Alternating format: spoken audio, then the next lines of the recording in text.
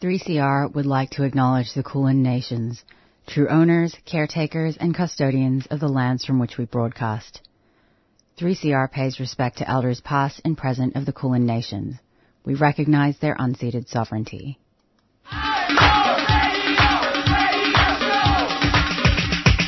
This is 3CR Breakfast. Oh, yeah. Alternative news, analysis, and current affairs. Monday to Friday, 7 a.m. until 8:30 a.m. Only double. Clap your hands.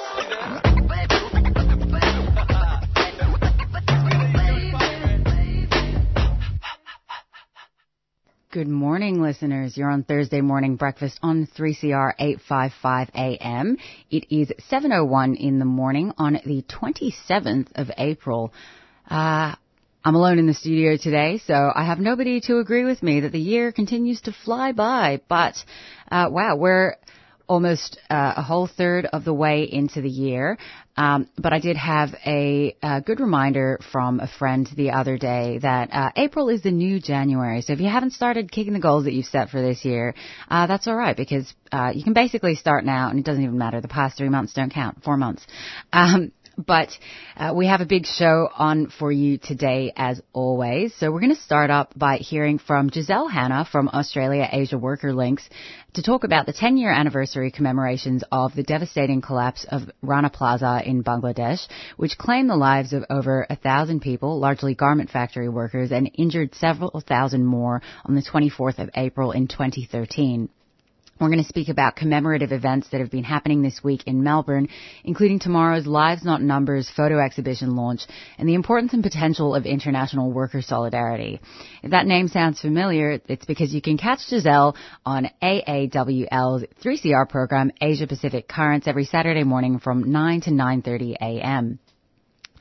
After that, we're going to hear Inez's interview from earlier this week with Matisse Laida, who is an actor, writer, model, producer, and all-around sweetheart, to chat about Matisse and Nisha Hunter's We Eatin Good, which is a collaborative food platform that's dedicated to amplifying queer, Black, Indigenous, and people of color. And they spoke about how queerness, culture, and food intersect and what redefining good food looks like. And you can catch the world premiere of We Eatin Good, the film, on Saturday the 6th of May at Footscray Community Arts Centre from 3 p.m. to 6 p.m. as part of the Human Rights, Arts and Film Festival. And you can also rent the film online at Acme if you're not able to make it for the launch. After that, we're going to be replaying an interview that Fung from Tuesday Breakfast did with Dr. Jessica Hambley, who's a senior lecturer at the ANU College of Law and co-director of the Law Reform and Social Justice Program. She's a socio-legal scholar with interests in access to justice for people seeking asylum, asylum law and procedure, refugee rights, gender and migration, legal professions, and radical lawyering, inclusion and participation in legal spaces, court and tribunal, including online architectures. And she's worked with a number of grassroots migrant and refugee rights organizations, including Bristol Refugee Rights, Lesvos Legal Centre, and Samos Legal Centre.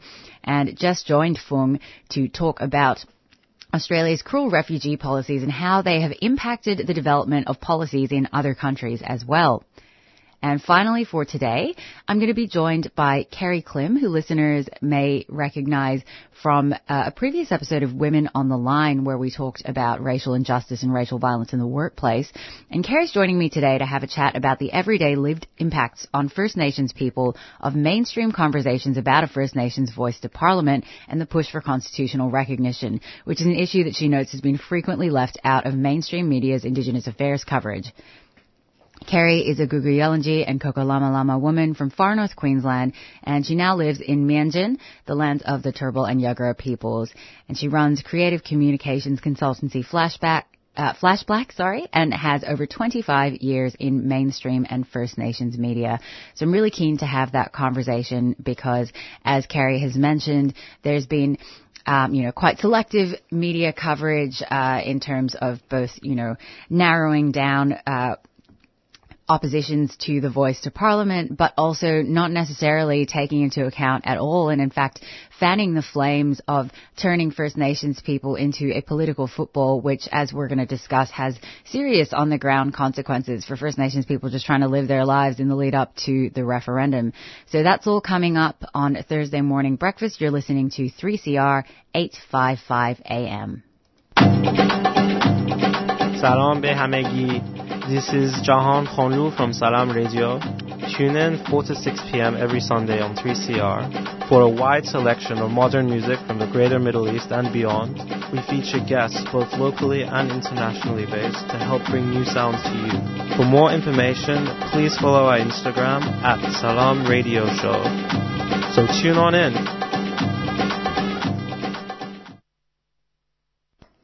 And we're back on Thursday morning breakfast on 3CR 855 AM.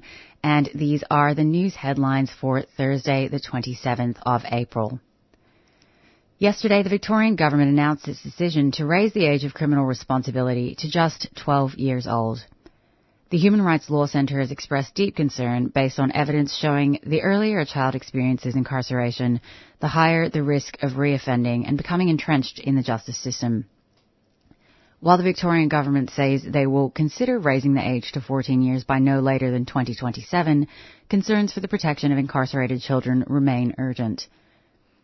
An open letter released on Monday and signed by 126 Aboriginal and Torres Strait Islander health, legal, community and human rights organisations states, quote, raising the age to only 12 is inconsistent with health and medical evidence. Detention is harmful for all children, and internationally accepted human rights standards call for an increase to 14 years as the bare minimum age of criminal responsibility, end quote. The open letter also provides evidence of particularly high rates of, quote, additional neurocognitive impairment, trauma and mental health issues, end quote, among criminalized children, with First Nations children at particular risk being 26 times more likely to be incarcerated compared to their peers. And abolitionist advocate organizations, including Sisters Inside, have raised concerns about the limitations on raising the age from to just 14, arguing that no child should be in prison. Also in the news headlines, community consultation has begun for a new medically supervised injecting room in the Melbourne CBD.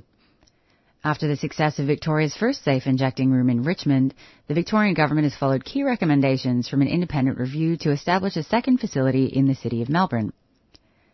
Medically supervised injecting rooms provide a space for people to safely inject drugs of dependence as well as on-site healthcare and other vital services, including housing and legal support.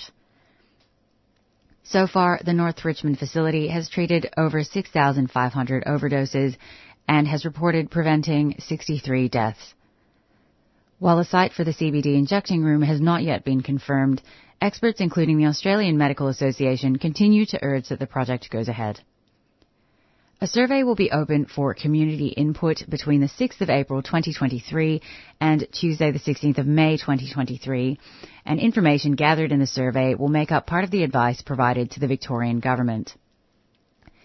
To have your say, you can head to engage.vic.gov.au/MSIS have your say. That's all one word, MSIS, have your say. In other news, in their latest statements regarding the federal budget, the Albanese government has again refused to commit to any certain increase to the current job seeker payment. Treasurer Jim Chalmers has promised some cost of living relief in the federal budget and claims that support will target the most vulnerable, but has not specified what this support will entail. Almost half of people currently on the job seeker payment experience disability or chronic health conditions and are unable to sustain full-time work. Stringent qualifications include many from accessing the disability support pension, which sits at $278 more than the job seeker payment per fortnight.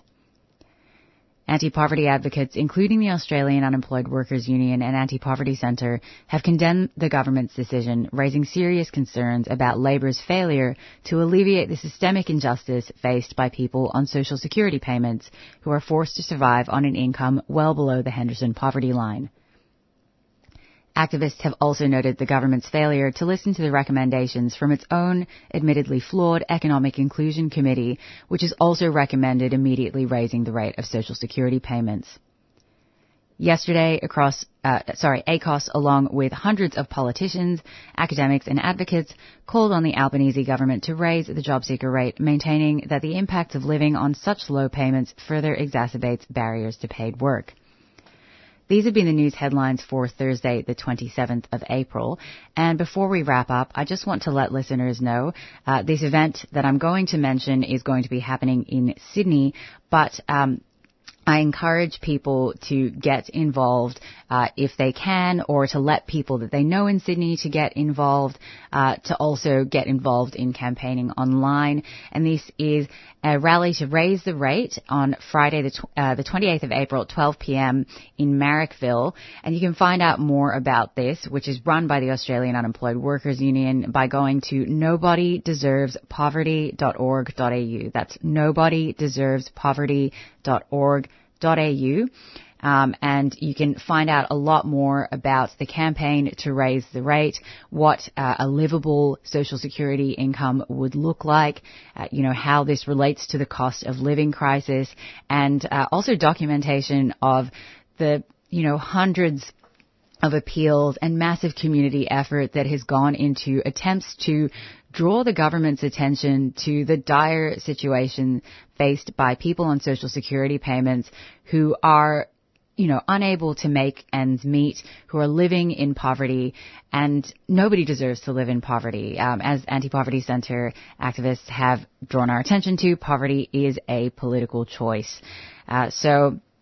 As the Australian Unemployed Workers Union has stated quite clearly, the government's given welfare recipients no choice but to protest. So once again, head to nobodydeservespoverty.org.au and you can find out more about this campaign in general, but also about the rally that's happening tomorrow, Friday the 28th of April at 12 p.m. in Sydney. And this is on 334A Marrickville Road in Marrickville. So if you are in Sydney and happen to be listening now, head down. If you've got friends that live in Sydney, let them know. You're listening to Thursday Morning Breakfast on 3CR 855 AM. 3CR is about community, and we welcome your participation at the station. 3CR is open to a wide diversity of volunteers and is a great way to connect with Melbourne's activist community. Have you ever thought about volunteering, doing a reception shift, getting a program on air, training in radio skills, or contributing to one of the station's committees? There are many ways to be involved at 3CR. To find out more, go to 3cr.org.au and get in touch.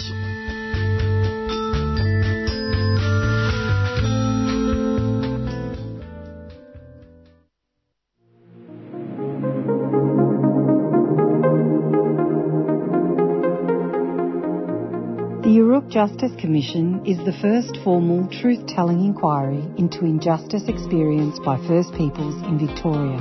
From Thursday, April 27 to Friday, May 12, Uruk is holding public hearings to question Victorian government ministers, senior bureaucrats and Chief Commissioner of Victoria Police about injustice against First Peoples in the child protection and criminal justice systems.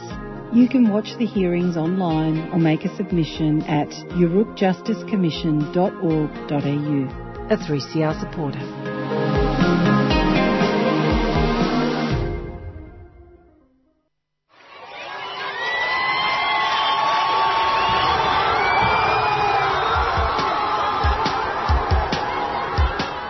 From Iran to the Americas, the Pacific to Palestine, and here in so-called Australia, people are standing up for freedom and liberation. This May Day at Melbourne State Library, join the Voice of Revolution Iran Melbourne, the Black People's Union, renegade activists, unionists, and people from all over the world as we stand together in understanding that we are all in this together. A lineup of speakers and music from around the world demanding justice and celebrating our common struggles and our common humanity will be announced on the event page soon. You can find the event by searching May Day for Freedom and Liberation on Facebook. May Day for Freedom and Liberation, 5:30 p.m, Monday 1st of May at State Library, Victoria. A 3CR Community Radio supporter.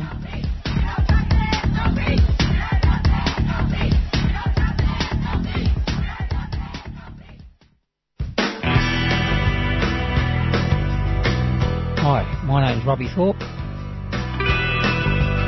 I'm doing Black and Deadly on Fridays from 11 till 12 o'clock. Looking at all the best Black and Deadly music, entertainers and performers around this country.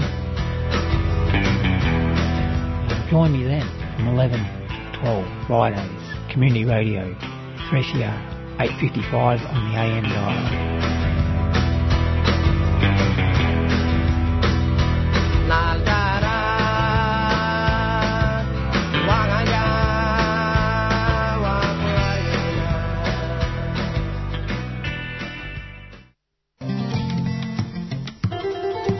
Published or Not has been on air for over 20 years. And in that time, it's been hosted by Jan Goldsmith.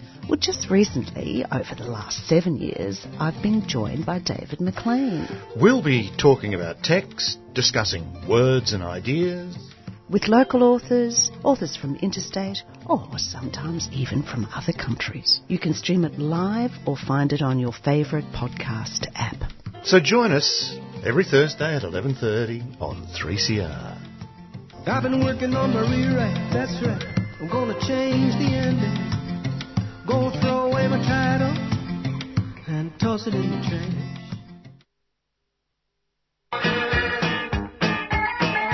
Panoply, panorama, panpipe, pansy, aha, pansexual, knowing no boundaries of sex or gender. Sound interesting? Then join Sally on Sundays at noon for Out of the Pan. All those gender questions making you think too hard?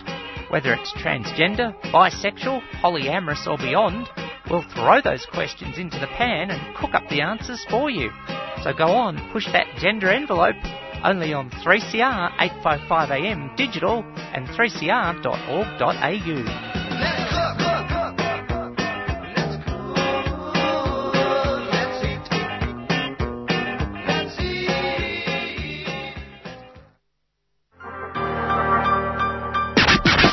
The Setting Sun Film Festival, the film festival of the West, is 10 this year. Come and celebrate at the opening night at the Sun Theatre in Yarraville on Thursday, 11th of May, or catch a film, event or activity right through till Friday, 26th of May. All Setting Sun Film Festival details and tickets are available online at settingsun.com.au. The Setting Sun Film Festival is a proud 3CR supporter.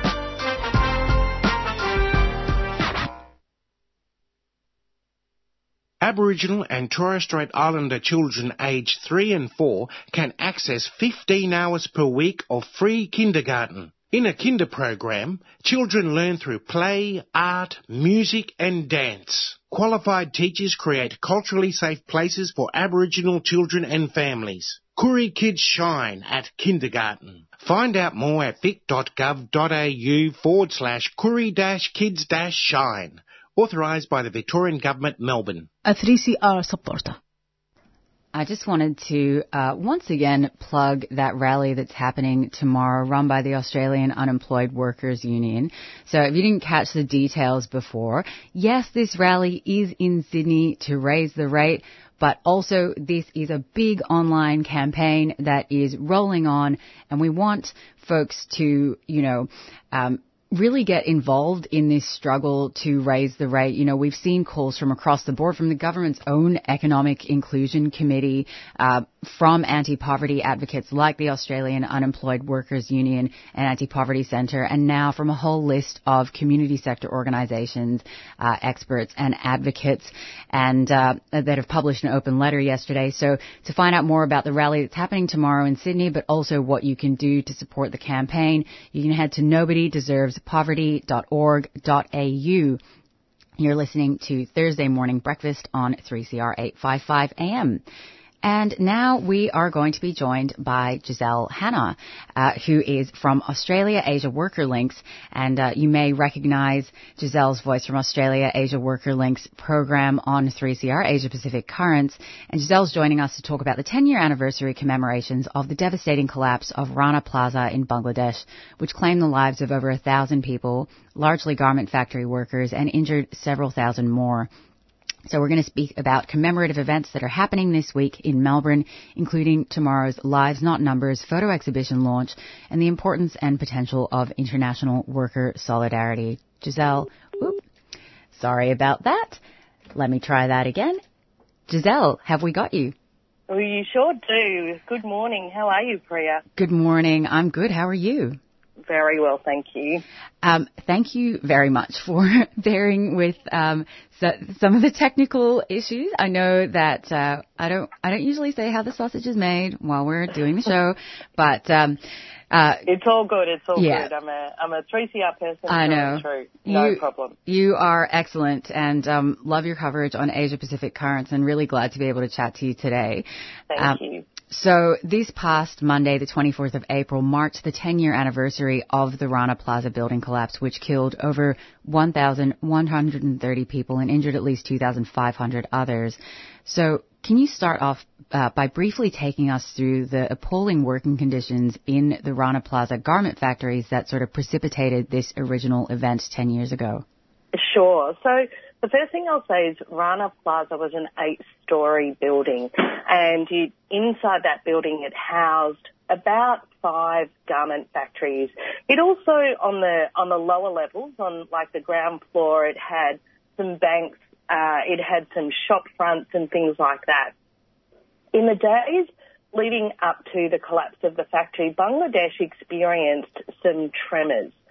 And a couple of days before the collapse, workers noticed that there were cracks in the walls of the building. Actually, the day before, so on the Sunday, the 23rd of April, all of the shops on the ground floor closed for the day. They decided that the building was too unsafe. They closed for the Sunday and the Monday. Now, in Bangladesh, wages are paid monthly. And, of course, this event happened on the 24th of April. The garment workers, who are predominantly women, so we're talking, 4,000-5,000 workers, refused to go to work that day. They stood outside the plant and they said, we're not going into work. People's families said to them, that building's not stable, don't go to work. The boss, Suhail Rana, who owns the building and as a result owns the factories in the building, threatened the workers with non-payment of those monthly wages. So there were 6 days left of the month. They would have missed out on 24 days of wages and compelled the workers to go. So after this standoff at the gates of the factory, those workers eventually went to work. And within an hour or 90 minutes of them going to work, the building collapsed. Some of the workers that we've spoken to describe it was like a free fall plummeting of an elevator. That's what it felt like. And the building literally collapsed under them. But the banks were closed, the shops were closed, but those garment workers were compelled to go. I should also say, some 6 months before, so in November 2012, another factory, Tazreen Garment Factory, that factory burnt down. It burnt down with workers alive in it. So over 100 workers were killed in that factory fire. So this issue of building safety, occupational health and safety conditions in the garment industry in Bangladesh is much, much bigger than Rana Plaza. But given the significance and the volume of devastation that Rana Plaza, it's actually one of the world's biggest and most serious industrial murders, and that's part of why we focus on that particular event. Yeah, absolutely. And thank you for sort of taking us through the history of the event, but also contextualizing it, because I think it really does exemplify a lot of, it's sort of like a crucible for a lot of the anti-union kind of pushes that were and are happening in Bangladesh, and the severe exploitation of workers that are in those garment factories, the fact that they're only paid at the end of the month, and so they are forced to go in to ensure that they have those wages, and not even 2 hours afterwards, their worst fears come true, is just such a horrific example of a violation of labor rights and, as you said, industrial murder. So the collapse of Rana Plaza and its devastating consequences has really laid bare as well the importance of international solidarity between workers that interface with points across the global supply chain. So can you tell us about the development or strengthening of solidarity between workers in so-called Australia and garment workers in Bangladesh in relation to Rana Plaza, but also issues more broadly, and how some of these relationships have been developing over time? It's an excellent question, and I'm going to give you a bit of a long answer, Priya, unfortunately. So if you don't have time, you're going to have to try wind me up. But here's what I want to say about international solidarity. is the politics are very, very complicated. You know, sometimes as leftists we think, international solidarity, inherently good. And I agree. I mean, I've dedicated my life to building international solidarity.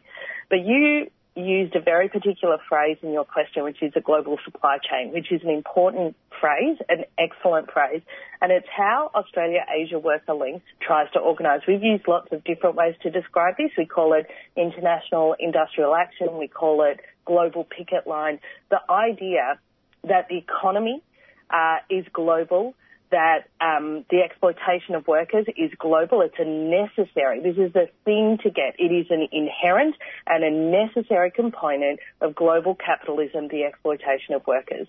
And capitalism is inherently international, so our resistance must also be international. But in relation to that global supply chain, see, what that incorporates is all of the components involved in producing a commodity. And part of, if you're a Marxist, one of the tenets of Marxism is that capitalism brings with it the alienation of labour from the end product, and then these global supply chains and just-in-time production and so forth actually separate all of those bits. So the workers that make the chemicals, that dye the textiles, the workers that transport the finished product, the workers or that transport the components to the factories, the workers that actually sew those garments together, the workers that pick up those items and clothing and transport them either to the docks or the airports where they are then flown, the workers that fly or transport those pieces to their end destination, the workers that sell those final garments. They are all a part of the global supply chain and are effectively alienated from each other and the products of their labour. And so our organising is around that. Now, one of the pressures in international solidarity, and this is the distinction between NGOs and, say, unions that do some of this organising, is in garments for some reason in particular, there is such an emphasis on end users, so basically consumers. And if you apply a Marxist analysis to that, actually consumers and producers are the same people. That's us. We're both the workers and we're the ones that go to the shop that buy the clothes and buy the food and buy everything. But where our power is stronger is in our productive labour, not in our consumption. We are basically atomised as consumers. So there is a lot in the international solidarity space around Ghana and Bangladesh and Rana Plaza that would be about ethical clothing, ethical purchasing. And Australia-Asia Worker Links does not organise that way.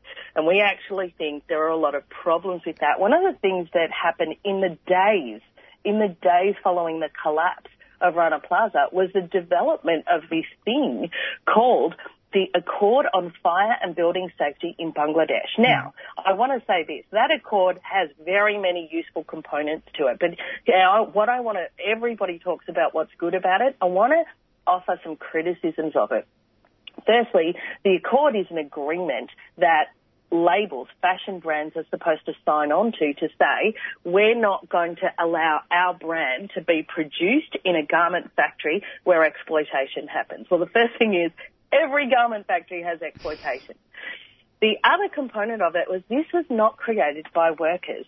This was created by NGOs and by labour union centres, so like big federations, big international federations. It removes the power of workers to actually raise their own demands and fight for things industrially, and in my view, that makes it inherently weak, because if it wasn't fought and won on the ground, it can disappear just as quickly it was created, and this was created within the days following the collapse of Rana Plaza. So in terms of building international solidarity and international worker solidarity, what AAWL is trying to do is map the global supply chain, finding all of those components that I talked about earlier, the workers that make the chemicals that dye the products, the ones that transport it, the ones that produce the textiles, the ones that sew the textiles, the ones that sell the textiles. So in Australia in particular, we're working with the TCFUA, so that is now known as CFMEU Manufacturing, and they're the people that represent the workers that make textiles and sew clothes. RAFU, the Retail and Fast Food Workers Union.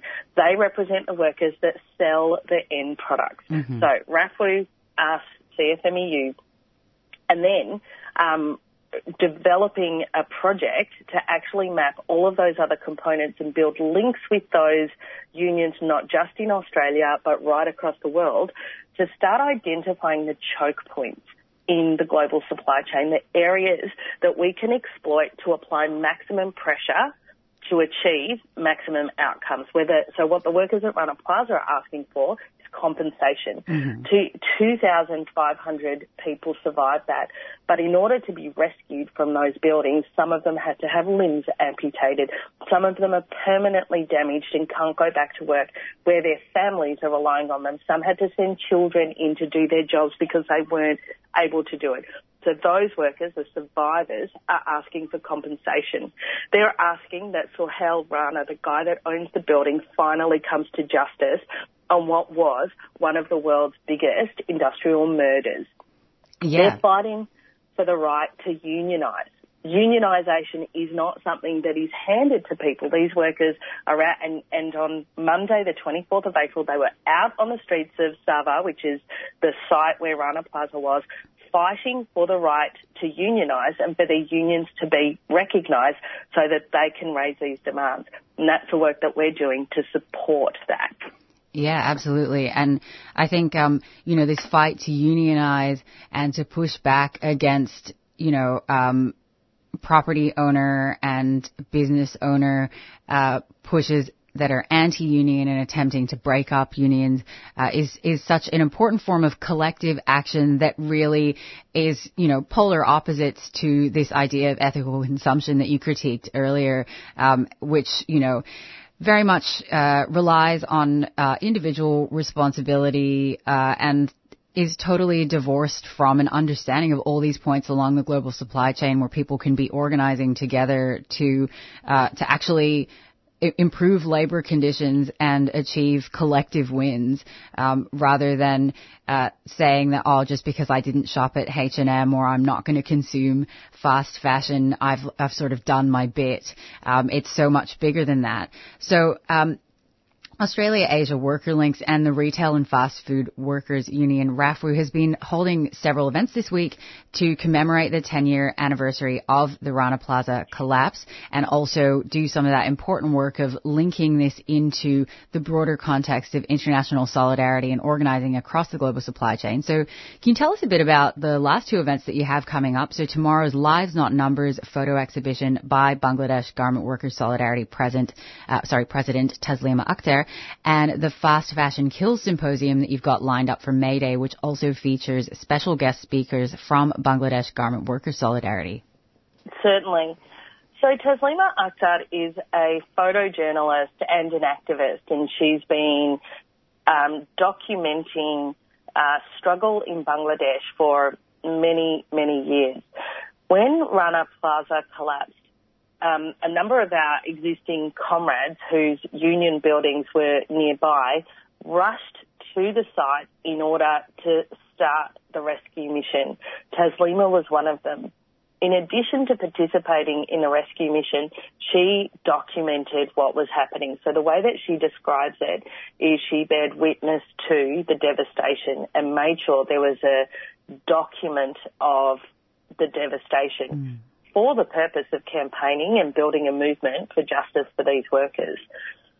Taslima caught some of the most powerful images following the collapse of Rana Plaza, and one that some of your listeners might be familiar with is the infamous photo of the couple embracing each other, and both of them are deceased. And that photo is one of the most iconic photos of the collapse of Rana Plaza. Taslima captured that photo. The exhibition is a document of the immediate aftermath and the 10 years of struggle since the collapse and what these workers have been fighting for. Because the other thing to remember is they're not passive people. These are activists. They're fighting. They don't need the world to come in and save them. They need their struggle to be seen and recognised and supported by way of solidarity. So that's what the Lives Not Numbers photo exhibition's about. And those prints will be available for purchase.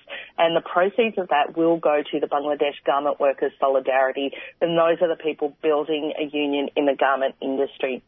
Taslima is our guest, Australia Asia Work Links' guest. She'll be speaking at the launch and introducing the photos and briefing us on the campaign so far. We've also invited another woman, a young woman, Rupali Akhtar. Rupali is a survivor of Rana Plaza. She was buried under the rubble of the collapse of that building for 17 hours before she was rescued. Oh, my goodness. And, you know, Taslima and those other comrades were amongst the people involved in that rescue mission. Since then, Rupali had a number of surgeries on her hips and legs because they were damaged. She tried to go back to work. She went back to work for a couple of years, I think it's 3 years, and then her body's just given in. And so she is now the secretary of the Bangladesh Garment Workers Solidarity, building unionism and fighting for rights in the garment industry.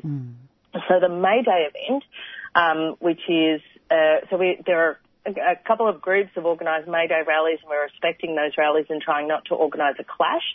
So those rallies are at 5:30. There's an announcement at 3CR. Make sure you get to that. But at 7 o'clock at Trades Hall, Rupali and Taslima will be amongst 5 guest speakers. Jenny Crucial, the Secretary of the Textiles Division or Manufacturing Division of the CFMEU, will be one of the speakers. I'll be a speaker, and an activist from RAFWU, Mon, will also be a speaker. So we're all talking about different aspects of why resistance and struggle and solidarity is necessary, and that we need to move beyond commemorations. Obviously, we remember the dead and fight for the living. The importance of this event is the fight for the living component. Yeah, absolutely. And I think those two events also really complement each other in the sense that it's not about turning people's, turning the tragedy of Rana Plaza into a spectacle that's, just something to feel sad about, but it's actually about saying these are the tangible actions that can be taken to make sure things like this never happen again, and getting people involved. So I really encourage people to get along to that, and I will be playing the May Day rally information as well, so you'll know about this and you'll know to attend May Day rally stuff too. And as you've said, they don't clash, so people are free to go to both, and I encourage them to do so. But where can people find out more about Australia Asia Worker Links and the events we've discussed? And also, given that Bangladeshi garment factory workers are still facing oppressive working conditions and barriers to unionising and are out on the streets fighting for the right to unionise, how can listeners show their solidarity? Absolutely. So we have a website. It's all the w's.aawl.org.au. The site's a little bit under construction, so forgive us that. And if there are any people with web skills out there that want to donate their time pro bono to help us fix that website, I will definitely take your call. But you can mostly find us on social media. So if you look up AAWL on Facebook in particular, we have event pages for both of those events, and you can find out more information about them then. You can also give me a call directly, and my number is 0411 054 859. In relation to getting involved in a campaign, there is so much work to do. We're going to organise some training with the TWU, the Transport Workers Union, who are experts in mapping. So we're going to do some capacity building training so that people can learn how to map, and we need to map this industry. It's huge. And there's a climate justice component, because the level of environmental destruction created by the inappropriate disposal of fast fashion is devastating. So for those of you that are interested in climate, this is definitely the campaign for you.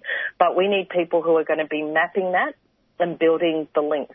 We're going to have sign-up sheets at both of those events, and that is really how you're going to be able to get your details to us so that we can keep in touch with you and so that we can work on these things together. If you can't get to the events, which I understand, hit us up on socials, but also I gave out my number and I'll do it again, 0411 054 859.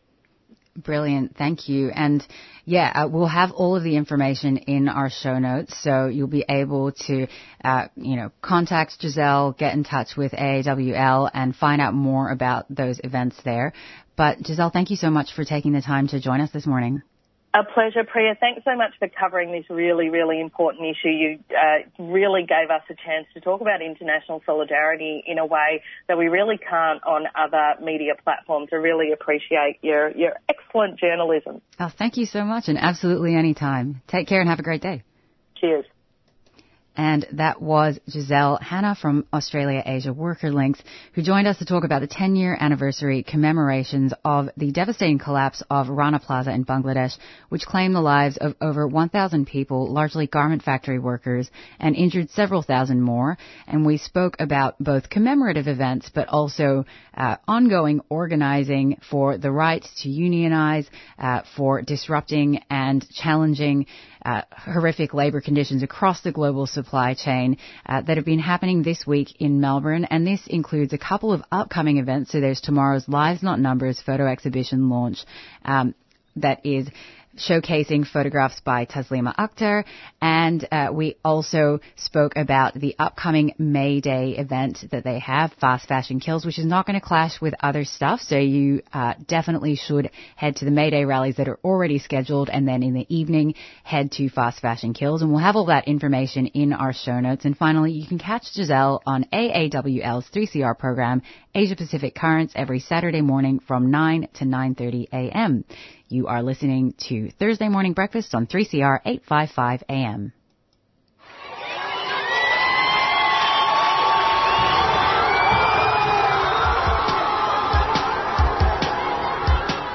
From Iran to the Americas, the Pacific to Palestine, and here in so-called Australia, people are standing up for freedom and liberation. This May Day at Melbourne State Library, join the Voice of Revolution Iran Melbourne, the Black People's Union, renegade activists, unionists, and people from all over the world as we stand together in understanding that we are all in this together. A lineup of speakers and music from around the world demanding justice and celebrating our common struggles and our common humanity will be announced on the event page soon. You can find the event by searching May Day for Freedom and Liberation on Facebook. May Day for Freedom and Liberation, 5:30 p.m, Monday 1st of May at State Library, Victoria. A 3CR community radio supporter.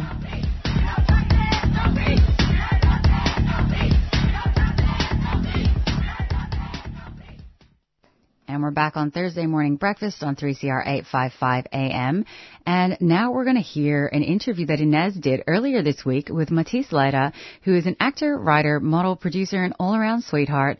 And Matisse and Inez are going to be talking about Matisse and Nisha Hunter's We Eatin Good, which is a collaborative food platform dedicated to amplifying queer, Black, Indigenous, and people of color's community connections. So they spoke about how queerness, culture, and food intersect and what redefining good food looks like.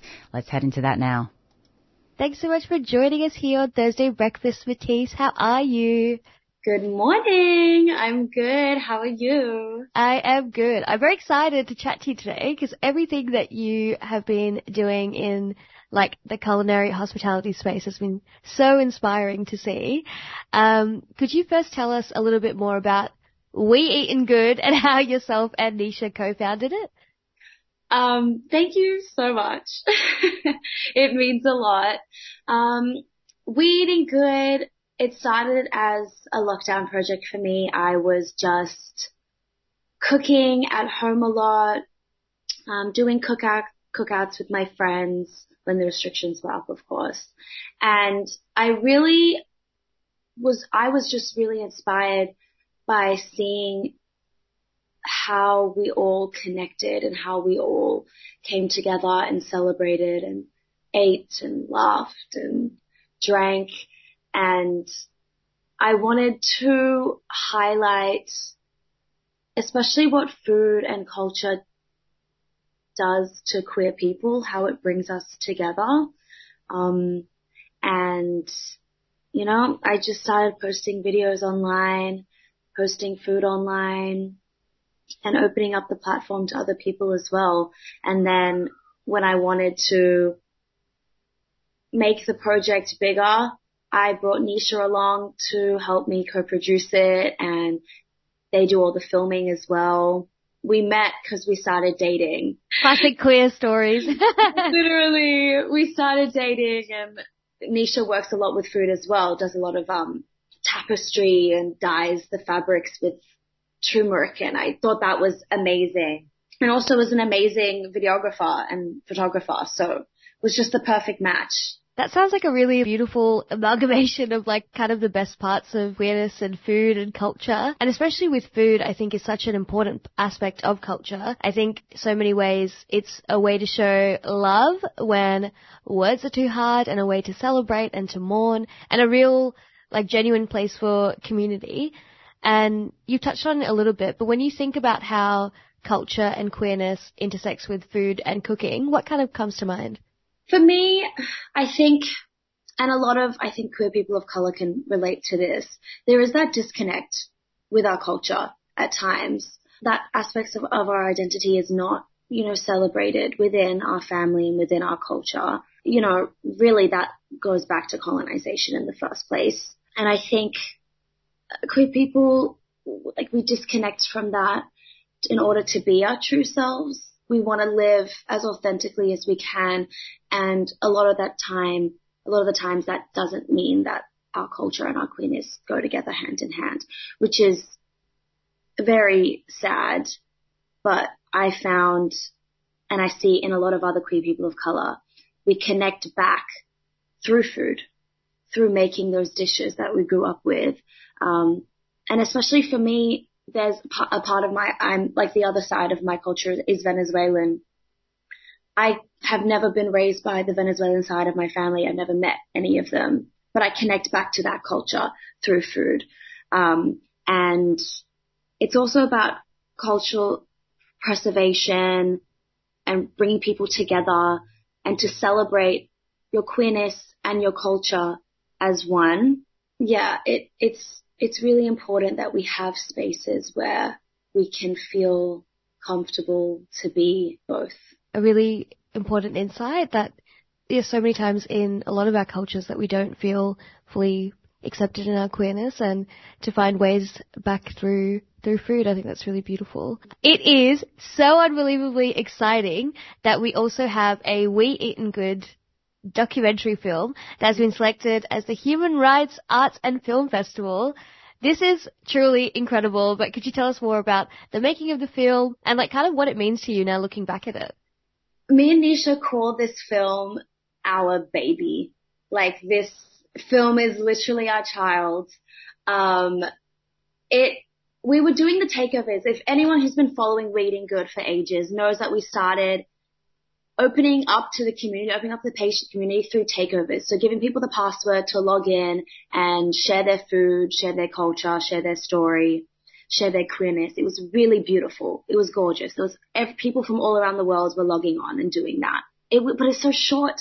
It was 15 minutes on the story, and it's there for ages, but we wanted to make something bigger, something closer to home, and really highlight members of our community, and do that in a way that we felt gave it justice. So let's make a film. We did a web series first. That is a whole other story. But we had, a little bit of practice doing it the first time, and we were applying for funding. And we're really lucky through Multicultural Arts Victoria to get some funding, and also through aphids as well. And we really just gathered our friends and people that we look up to and members of the community to make this film. Everyone on set was queer, a person of color, and it was so beautiful to go into the cast homes and just listen to them talk about what food means to them as a queer person of color. It was the most rewarding experience of my life. I cried every day on set. It was, and forever will be, my favorite project to date. No one tells you that after you make a film, the hardest part is, where you're going to put it. How are people going to see it? And so we made it a year ago, and it's finally being shown, and with the Human Rights Arts and Film Festival as well, it makes so much sense. Our values are so aligned. It's going to be beautiful to see the community come together and witness this. And the cast is amazing. Rio, Tarneen, Erica, Haseeb, all incredible members of community who do so much work for and with community and who are also amazing cooks. I ate some of that food. I ate all of that food and it was too good. Being in people's homes, you get such a sense of what they care about and seeing their personalities and their culture and their queerness in their homes and then being able to connect that through food. It's so unbelievably special and I can't wait to see it. Woohoo! I think some people feel that, food, it's just food. And I feel like food and gatherings are inherently political. It's a place to gather for safety, and colonization will also often involve the exploitation of food and the destruction of agriculture and reduced access to food. And importantly, what's sadly so common is that people think like good food is like Michelin star or white people food, and the metrics that are used to code what is good food or not are inherently racially coded, and so are the standards of excellence. They're all Eurocentric. How do you think people can reframe their ideas of what good food actually means? I 100% agree food is political. Everything is political. 100%. We can't keep ignoring that fact. And especially as people of color, our very existence is political. This is something I talk about a lot. I was having this conversation with Nyop, Bownock, Brunswick. We just cooked some food together and we were prepping and we were cutting onions. And I was thinking my ancestors were not fighting and giving each other shit on how to dice an onion properly. And we were talking about imposter syndrome within the food industry. If you're a cook, if you're a chef, your talent and worth is often based on your technique. Do you have the technique? Can you make this certain French sauce and can you do this and that? And I'm just trying to eradicate that idea from my mind completely. And good food, quotation marks, good food, is often extremely expensive and it's inaccessible, and even the way it looks and the way it's plated and how it's presented is miles away from the food that's cooked by my family and my community's family. A bowl of curry is so beautiful to me. It looks gorgeous, the way the oil pills, the reds, the colors are gorgeous. And it's been passed down for generations. Verbally, there's no written recipe. Every person who makes it is going to make it a little bit differently. It's been cooked with so much love. That to me is what good food is. And I think in order to reframe the idea of good food is, you need to decolonize your mind, you need to decolonize your palate and what your own ideas of what good food can be. Just because a restaurant doesn't have a hat or a Michelin star or is in the good food guide doesn't mean the food isn't good. One of my favorite restaurants in Nam is this tiny little Somali spot on Racecourse Road that's run by Uncle Abdul, who I love and adore now because I go there all the time. He just goes around taking orders and Auntie cooks it in the back and he brings it out and it's $20 and it's the best piece of chicken you've ever had in your life. That to me is what good food is, And don't get me wrong, I love going to a bougie restaurant and having a nice meal and a good glass of wine. I think everyone can appreciate that and there's nothing wrong with that. And there's talent in that as well. And I don't want to shit on that because I know people work really hard, but I also want to acknowledge that that isn't only what good food is. Good food is what you've cooked with your bare hands in your kitchen, what your friends have cooked you, what your mom has cooked you, I'm just reflecting on things that you've said. Just thinking about all my mum's special recipes, it just means a lot that she can, find value and respect in that and not just, some like fancy place that's charging butter chicken for like $85. But yeah, I think it is important to like decolonize your mind and see what good food is to you as well. You know, following on from this, from We Eat Good, that yourself and others, you know, especially Braddock Brunswick, are also essentially radicalizing hospitality. What do you think radical hospitality means for you? I think it can mean so many things. We did an event with Next Wave, and it was called Radical Hospitality. I think it was radical. I think that event was radical in the way that it was accessible. I think hospitality sometimes is really inaccessible, and this event was like $10. And for me, radical hospitality, it's like, yeah, accessibility. And for me, it's like platforming really diverse people whenever I do an event, whether, you know, it's food and art, like all the artists are of community. It's not just having trained chefs cook. It's having home cooks who love to feed people and want to know how to do it in a larger scale. Like that to me is radical, like giving them that space to do that. Removing the professional aspect of it and making it more community and connection based, and having people enjoy food in a different way. Like I love a lot of the events I've done. It's been like family style buffet. And so it's just a bunch of food that Nyop, who is my idol and icon, and Rio, who is in the film, we just, lay it out on a table and people go and graze and they eat, and it's like surrounded by this beautiful art made by these artists of color. And even with the pop-ups that we do with Seb at Oko, a lot of the chefs that are cooking are just queer people who really want to have that experience of what it's like to cook in a commercial kitchen. They haven't been trained, and we're all there just figuring it out together. With my like little kitchen experience, I'm in there like trying to help out, trying to do what I can, running food, hosting. It's just about, being together and just figuring it out along the way and not subscribing to what, you know, hospitality looks like. Yeah, for sure. I think you're redefining so much of what these spaces mean for communities and culture and queerness.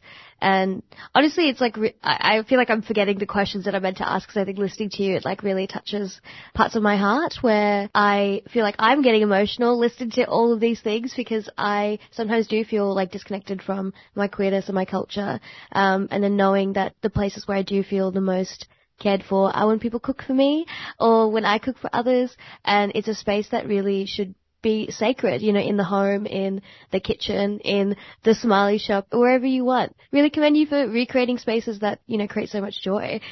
And lastly, can you tell us more about the event that's coming up on Saturday, 6th of May at the Footscray Community Arts Centre? What can we expect? How can we support? How do we give you our money? So it's the premiere of the film, world premiere. And it's at Footscray Community Arts Centre with Human Rights, Arts and Film Festival. We have catering, of course, by Nyop, now Nyop Brunswick. I could rave about her for days. And there'll be a panel with myself, Nisha, my co-producer, and who also filmed the documentary, and Hasib Horani, Palestinian writer, poet, icon, dear friend of mine who is also in the film and makes some incredible food. And the panel will be moderated by my dear friend Seb Passanetti from Oko, Queer Black Hospitality King, who I do all of the Queer Chef series with, who is my best friend's twin brother. It's just amazing. It starts at 3. Please come hungry with a box of tissues and come and support. There's tickets in my bio. And if you can't come to the event, you can watch the film through Acme. You can rent it and watch it for the duration of the film festival. That's amazing. Thank you so much. We'll put all of that in our show notes as well. But yes, we will all come hungry with a box of tissues ready to support. But thanks so much for coming on here today on 3CR Thursday Breakfast, Matisse. Thank you for having me. No worries. See ya. See ya. Oh, what a beautiful interview. Two absolute powerhouses. So that was Matisse Laida, joined by Inez. And Matisse is an actor, writer, model, producer, and all-round sweetheart who joined Inez to talk about Matisse and Nisha Hunter's We Eatin Good, a collaborative food platform dedicated to amplifying queer, Black, Indigenous, and people of color community building. And they spoke about how queerness, culture, and food intersect and what redefining good food looks like. And you can catch the world premiere of We Eatin Good, the documentary, which is on Saturday the 6th of May at Footscray Community Arts Centre from 3 p.m. to 6 p.m. as part of the Human Rights Arts and Film Festival. And you can also rent the film online at Acme. And as usual, we will have all of that information in our show notes. You're listening to Thursday Morning Breakfast on 3CR 855 AM. Have you experienced or seen racism against blackfellas? Report racism against First Nations people with Call It Out, an online register to expose racism. Stand up, be heard, call it out. Go to callitout.com.au. A 3CR supporter.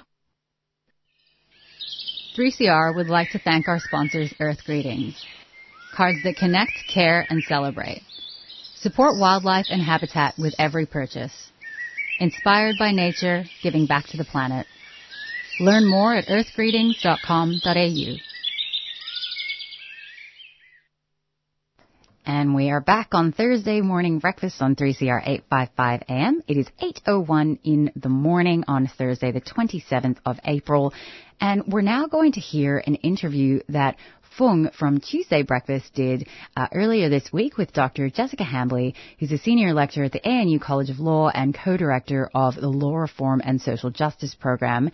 And Jess and Fung spoke about Australia's cruel refugee policies and how they've impacted policies in other countries.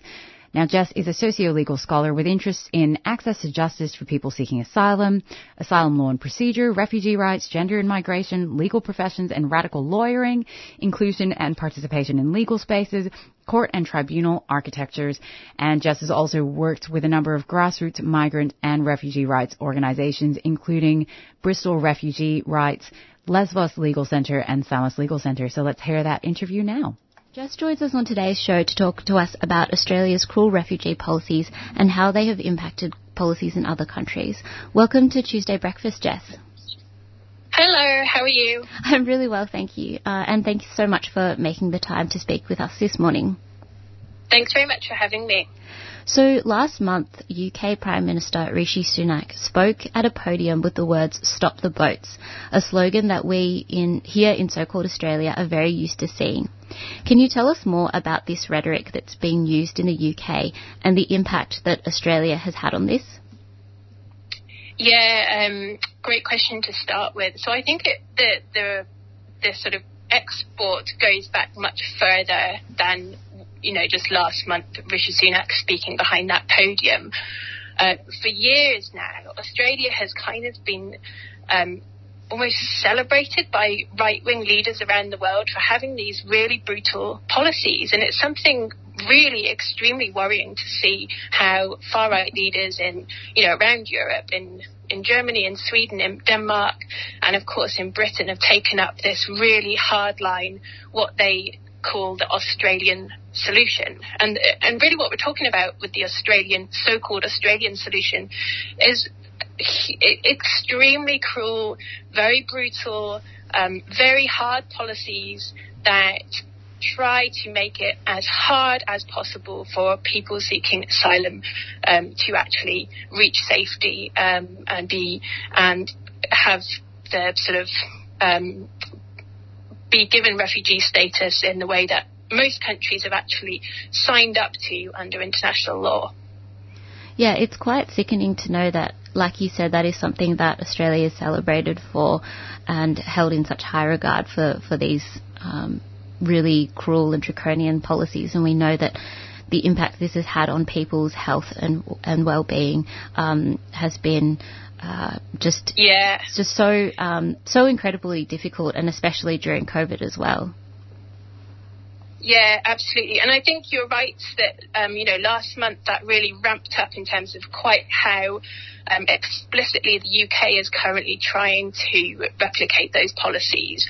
And of course, we know that certain personalities from Australia have been involved with political leaders in the UK.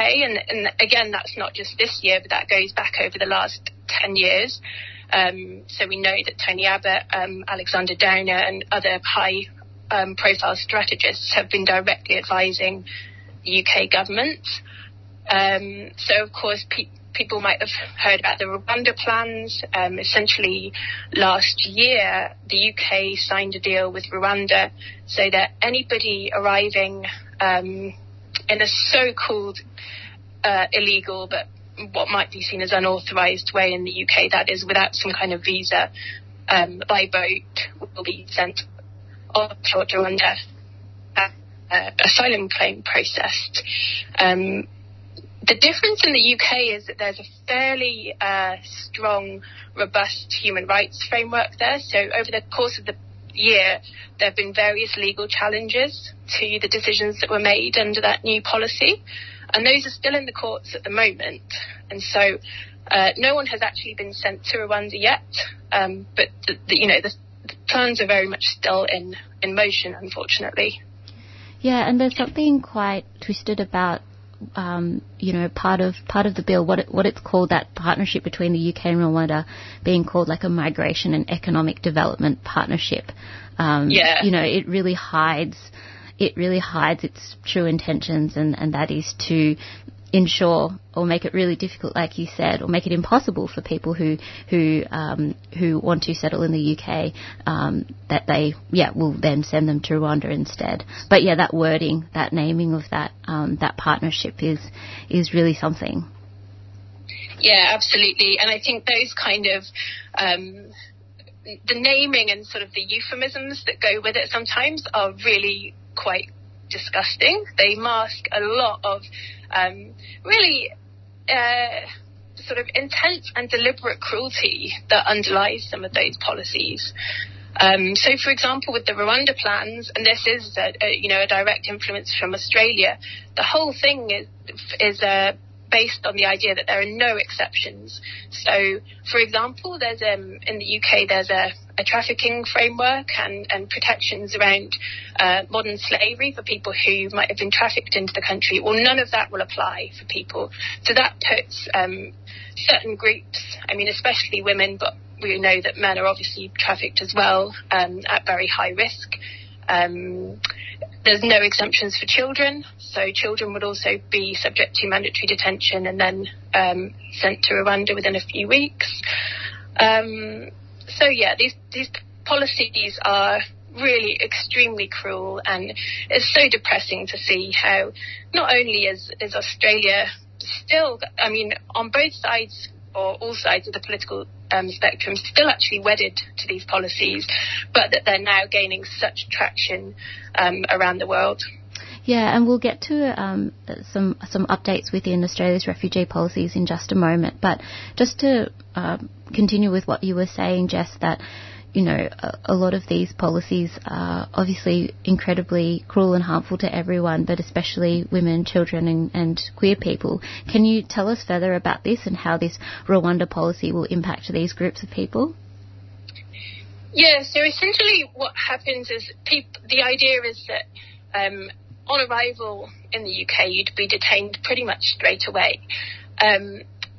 And you might have some kind of screening or admissibility interview, but generally things will happen at such a pace that groups which you would hope would be protected from further harm, and which in fact the UK has said, under international law, it won't send people to places where they face a high risk of experiencing harm. Well, actually, those people probably will be sent on to countries where their lives will be at risk. So we know that, for example, in Rwanda, being gay or lesbian itself isn't a criminal offence, but members of LGBTQ plus community do face high levels of stigma and enhanced discrimination.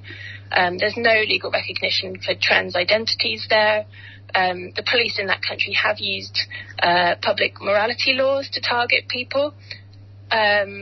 So we do know that people being sent to Rwanda will experience, not only will they not be recognised necessarily as refugees, but they will also experience ill treatment, arbitrary arrest, detention, other kinds of degrading treatment if they're sent there. So that's really worrying. Yeah.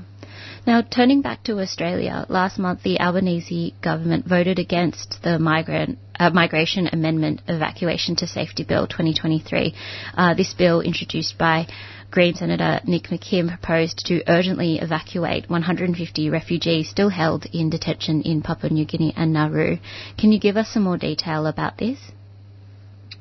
Yeah, so what that bill would have done, as you say, is provided a way for those people to be evacuated and come back to Australia. And we think there's somewhere around 150 people still being held offshore in PNG and Nauru.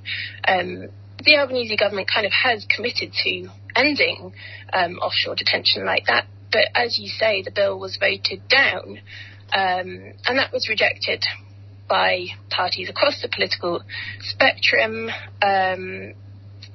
which is, I think, quite revealing about refugee policy in Australia. There has been some softening with the new government, but actually they're still committed to some of the really hardline stuff, a lot of which is focused around deterrence still, this idea that you have to have these hard policies in place because otherwise people will continue to come or whatever, which we know, from so much research now that is incorrect, it's misguided, it doesn't make sense, it doesn't actually stop people coming. There's loads of research now that says people generally are not making decisions based on the migration policy in place in the country where they're trying to reach. That just simply isn't true.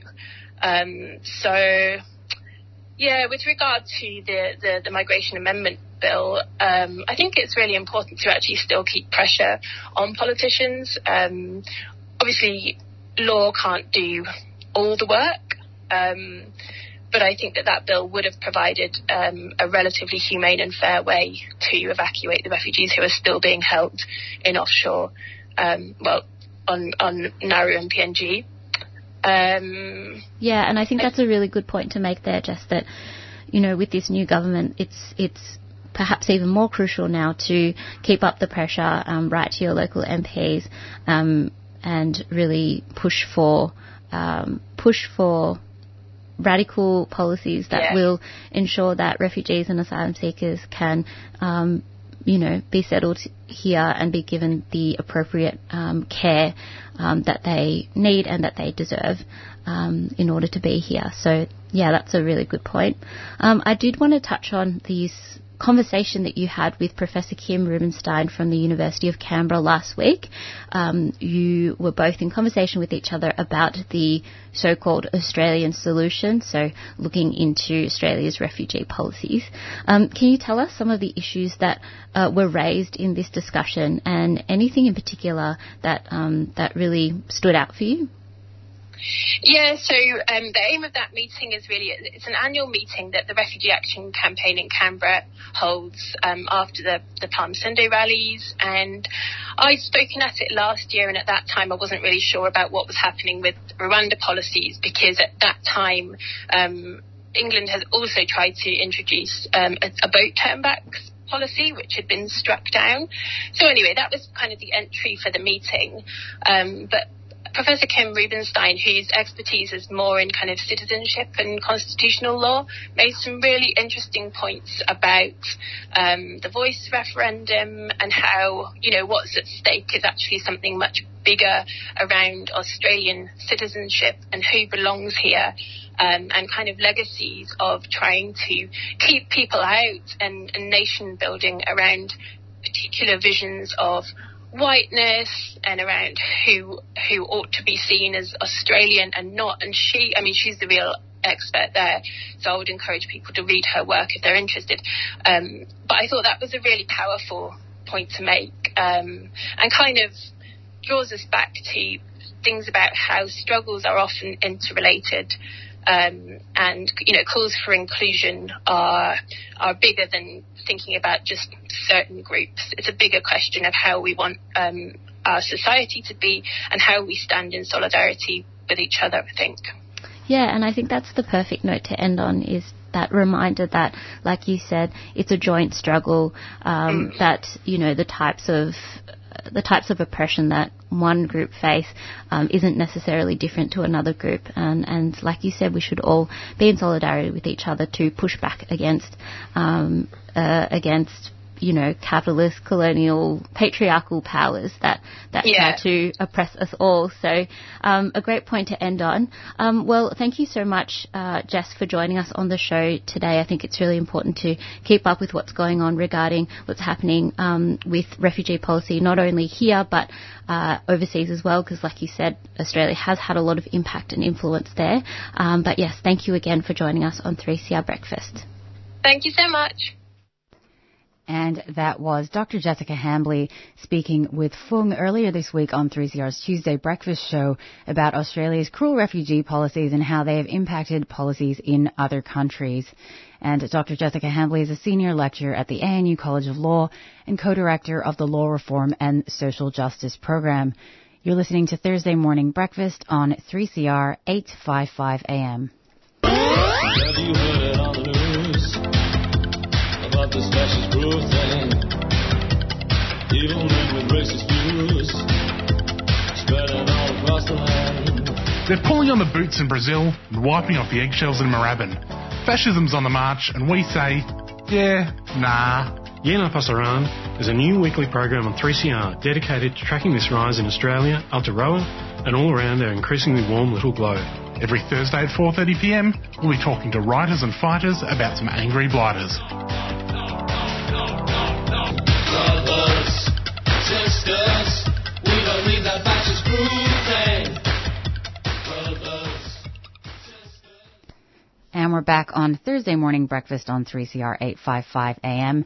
And for our final interview for today, we are joined by Kerry Klim to have a chat about the everyday lived impacts on First Nations people of mainstream conversations about a First Nations voice to Parliament and a push for constitutional recognition, which is an issue that Kerry notes has frequently been left out of mainstream media's Indigenous affairs coverage.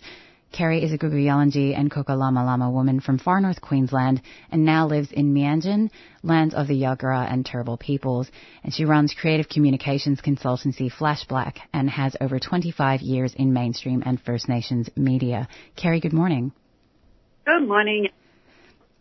So maybe we can start off, if you wanted to introduce yourself in a bit more detail or provide a bit of context on your, where you're coming from when you come to this issue. Yeah. Oh, I'm looping. Is that? Oh. I can hear my. No. Wait, actually, keep going. It was cutting in and out, but keep going. Okay. I could hear myself. So I come to this as a 50-year-old Aboriginal woman.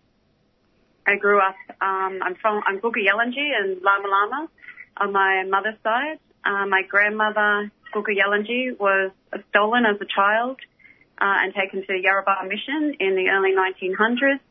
And my grandfather is Kokalama Lama, and he was stolen as a child and taken to Yarrabah Mission. And in fact, in the early 1900s. And in fact, his mother, my great-grandmother, she was stolen as a child and to be a slave in Cooktown in the late 1800s. So we have stolen generations upon stolen generations, removed to Yarrabah, where my grandparents met in the dormitories under the Act, no family around them. And they met and they had children, including my mother. They're born in Yarrabah, and then they moved over to Cairns, where I grew up. So I grew up absolutely knowing who I am as an Aboriginal person, as an Aboriginal woman. I was very proud of who I am. I was obviously heartbroken to hear the stories that had happened, what had happened to my grandmother, my great-grandmother, my family. And those stories are, they're etched in my heart, they're etched in my mind. And as I grew up, I became more resolute to speak these stories wherever I can so people can understand the true history of this country and the impact it's had on people like myself. I actually see a therapist weekly because of the racism that I've experienced throughout my life, because of the racism my mother has experienced, because of the racism my grandmother has experienced, and grandfather and my great-grandmother. The trauma has, teared down through me, and this is the reality of First Nations people and in this country and what I experience. And in that, I am resolute, I am proud, I am strong. And so I come to this issue of constitutional reform and the referendum with a very mixed heart and a mixed mind, because when I hear the words advice, advisory, it's really very triggering.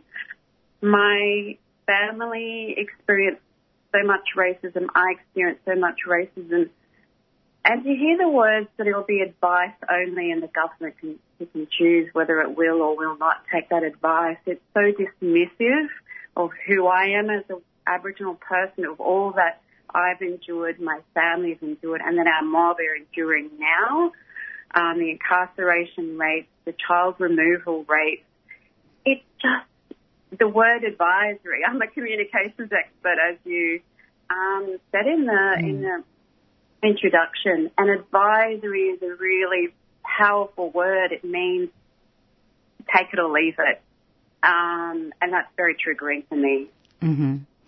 Yeah, and I mean, I appreciate you providing that personal context as well, in the way that you, experience these conversations that are happening now, because I'm wondering if you could speak to, how mainstream media coverage of the Voice to Parliament and constitutional recognition has sort of framed the parameters of public discussion about these issues, and then how that relates on the everyday level of experience when, First Nations people are sort of navigating the world while there is this media uproar happening. Yeah, media uproar is what it's all about.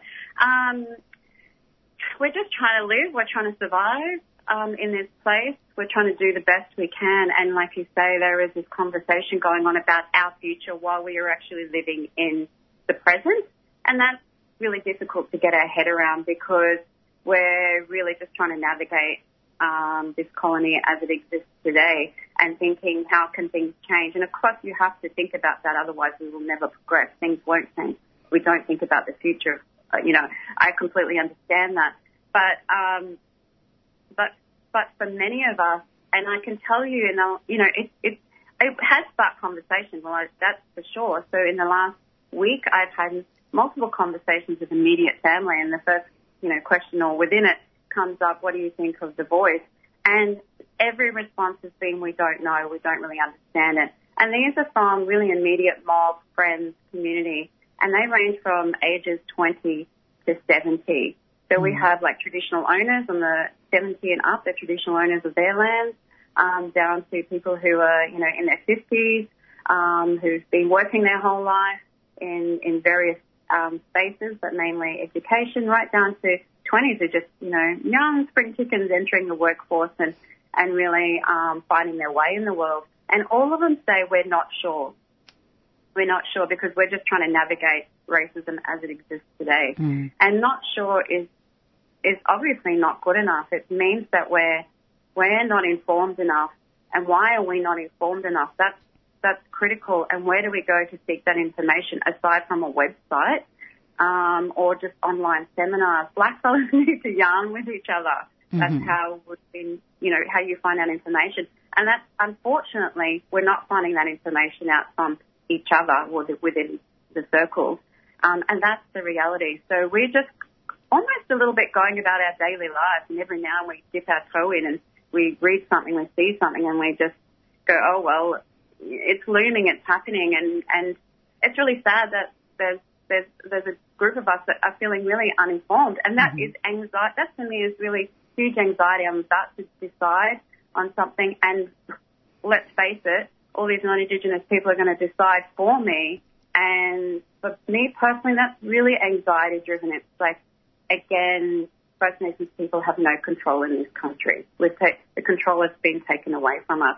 And Michael Mansell said that recently in an article. There's many, many people, First Nations people, who are undecided, who are fearful, who this is anxiety-driven. And I don't really, that's not captured.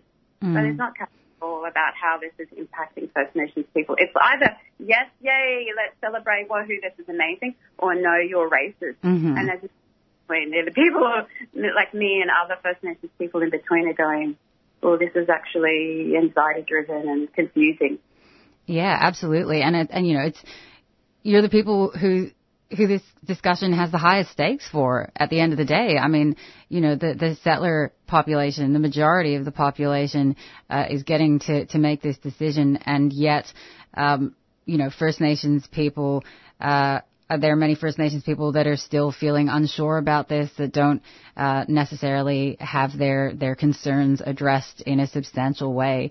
And then there's all this constant media scrutiny of both vilification on the one side and paternalism on the other. So as we move to wrapping up, I was hoping that you could also speak to that.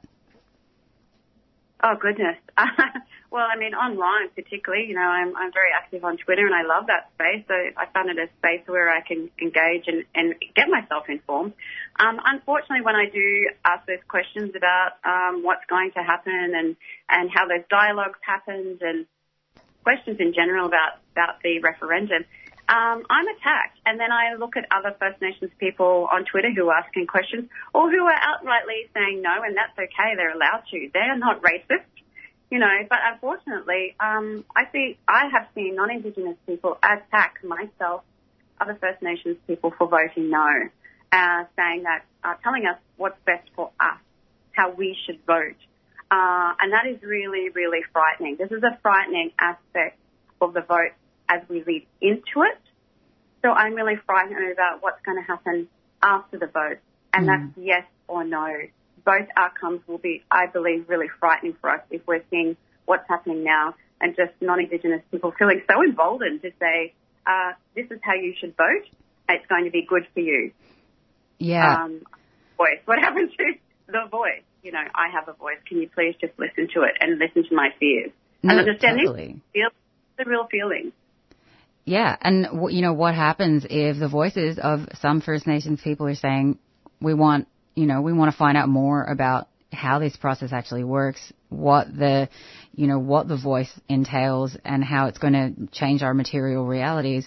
And yet, as you said, a lot of mainstream media reporting and political discussions about this has really emboldened settlers to really drill down into that, like, paternalism and entitlement to comment.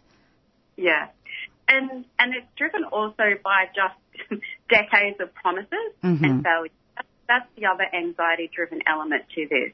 We are told to have faith in this, to have hope in this, that'll bring the country together. But we have been told that many times. Bob Hawke promised a treaty by 1990. Just very, very recently, the Queensland government, in one particular day, I think it was just at the end of last year, they voted not to raise the age of children in detention, not to raise the age, keep it at 10. And of course, who's the most incarcerated in Queensland of youth, and in the larger population, the prison population, is First Nations people. So they voted not to raise the age. The very next day, they embarked on their celebration of a treaty process. That is really actually, there's many words for that, but it is just so sickening to do that to us. And then go, oh, here we're going to go on a treaty process. And this is how we are treated over and over and over. And we're tired. And if we're treated like this and we just sort of go, well, what's the catch? What's going to happen? And we see it playing out now the way non-Indigenous people are treating us mob who are questioning it. And so we go, what's going to happen if it does go through? What's going to happen in reality? And if it doesn't go through, what's going to happen in reality and the racism that will come from it. So both ways, it's really quite fearful. Yeah, absolutely. Look, Carrie, I'm really keen to keep these discussions going on Thursday Brekkie, but we're going to have to wrap up now. But thank you so much for taking the time to speak with us about this and provide a perspective that I think has really been missing from a lot of the public conversation, which is, you know, how this is playing out at the everyday level. So thank you so much for your time. Thank you. Thank you, Priya. Thank you. Thank you. Bye. And that was Carrie Klim, who is a Gugu Yalanji and Coco Lama Lama woman from far north Queensland, living in Mianjin on the lands of the Turrbal and Yuggera peoples. She runs a creative communications consultancy, Flash Black, and has over 25 years of experience in mainstream and First Nations media. And we were just speaking about the everyday lived impacts on First Nations people of mainstream conversations about a First Nations voice to Parliament and the push for constitutional recognition, which has been frequently left out of mainstream media's Indigenous affairs coverage, even though there has been this real, as Carrie notes, emboldening of settlers to tell Aboriginal people and Torres Strait Islander people how they should vote and whether or not they're racist for making decisions either way on the voice to Parliament, even though there are some outstanding questions. That's all we've got time for today on Thursday Morning Breakfast on 3CR 855 AM, and we will catch you next week. 3CR Breakfast would like to thank the New International Bookshop, Melbourne's independent radical bookstore and venue, for their financial support of this program. You can find Nibs in the basement of Trades Hall in Victoria Street, Carlton. And while you're there, check out Radical Coffee, a worker-run cooperative cafe in the courtyard. Keep up to date with upcoming events at nibs.org.au. You've been listening to a 3CR podcast produced in the studios of independent community radio station 3CR in Melbourne, Australia. For more information, go to allthews.3cr.org.au.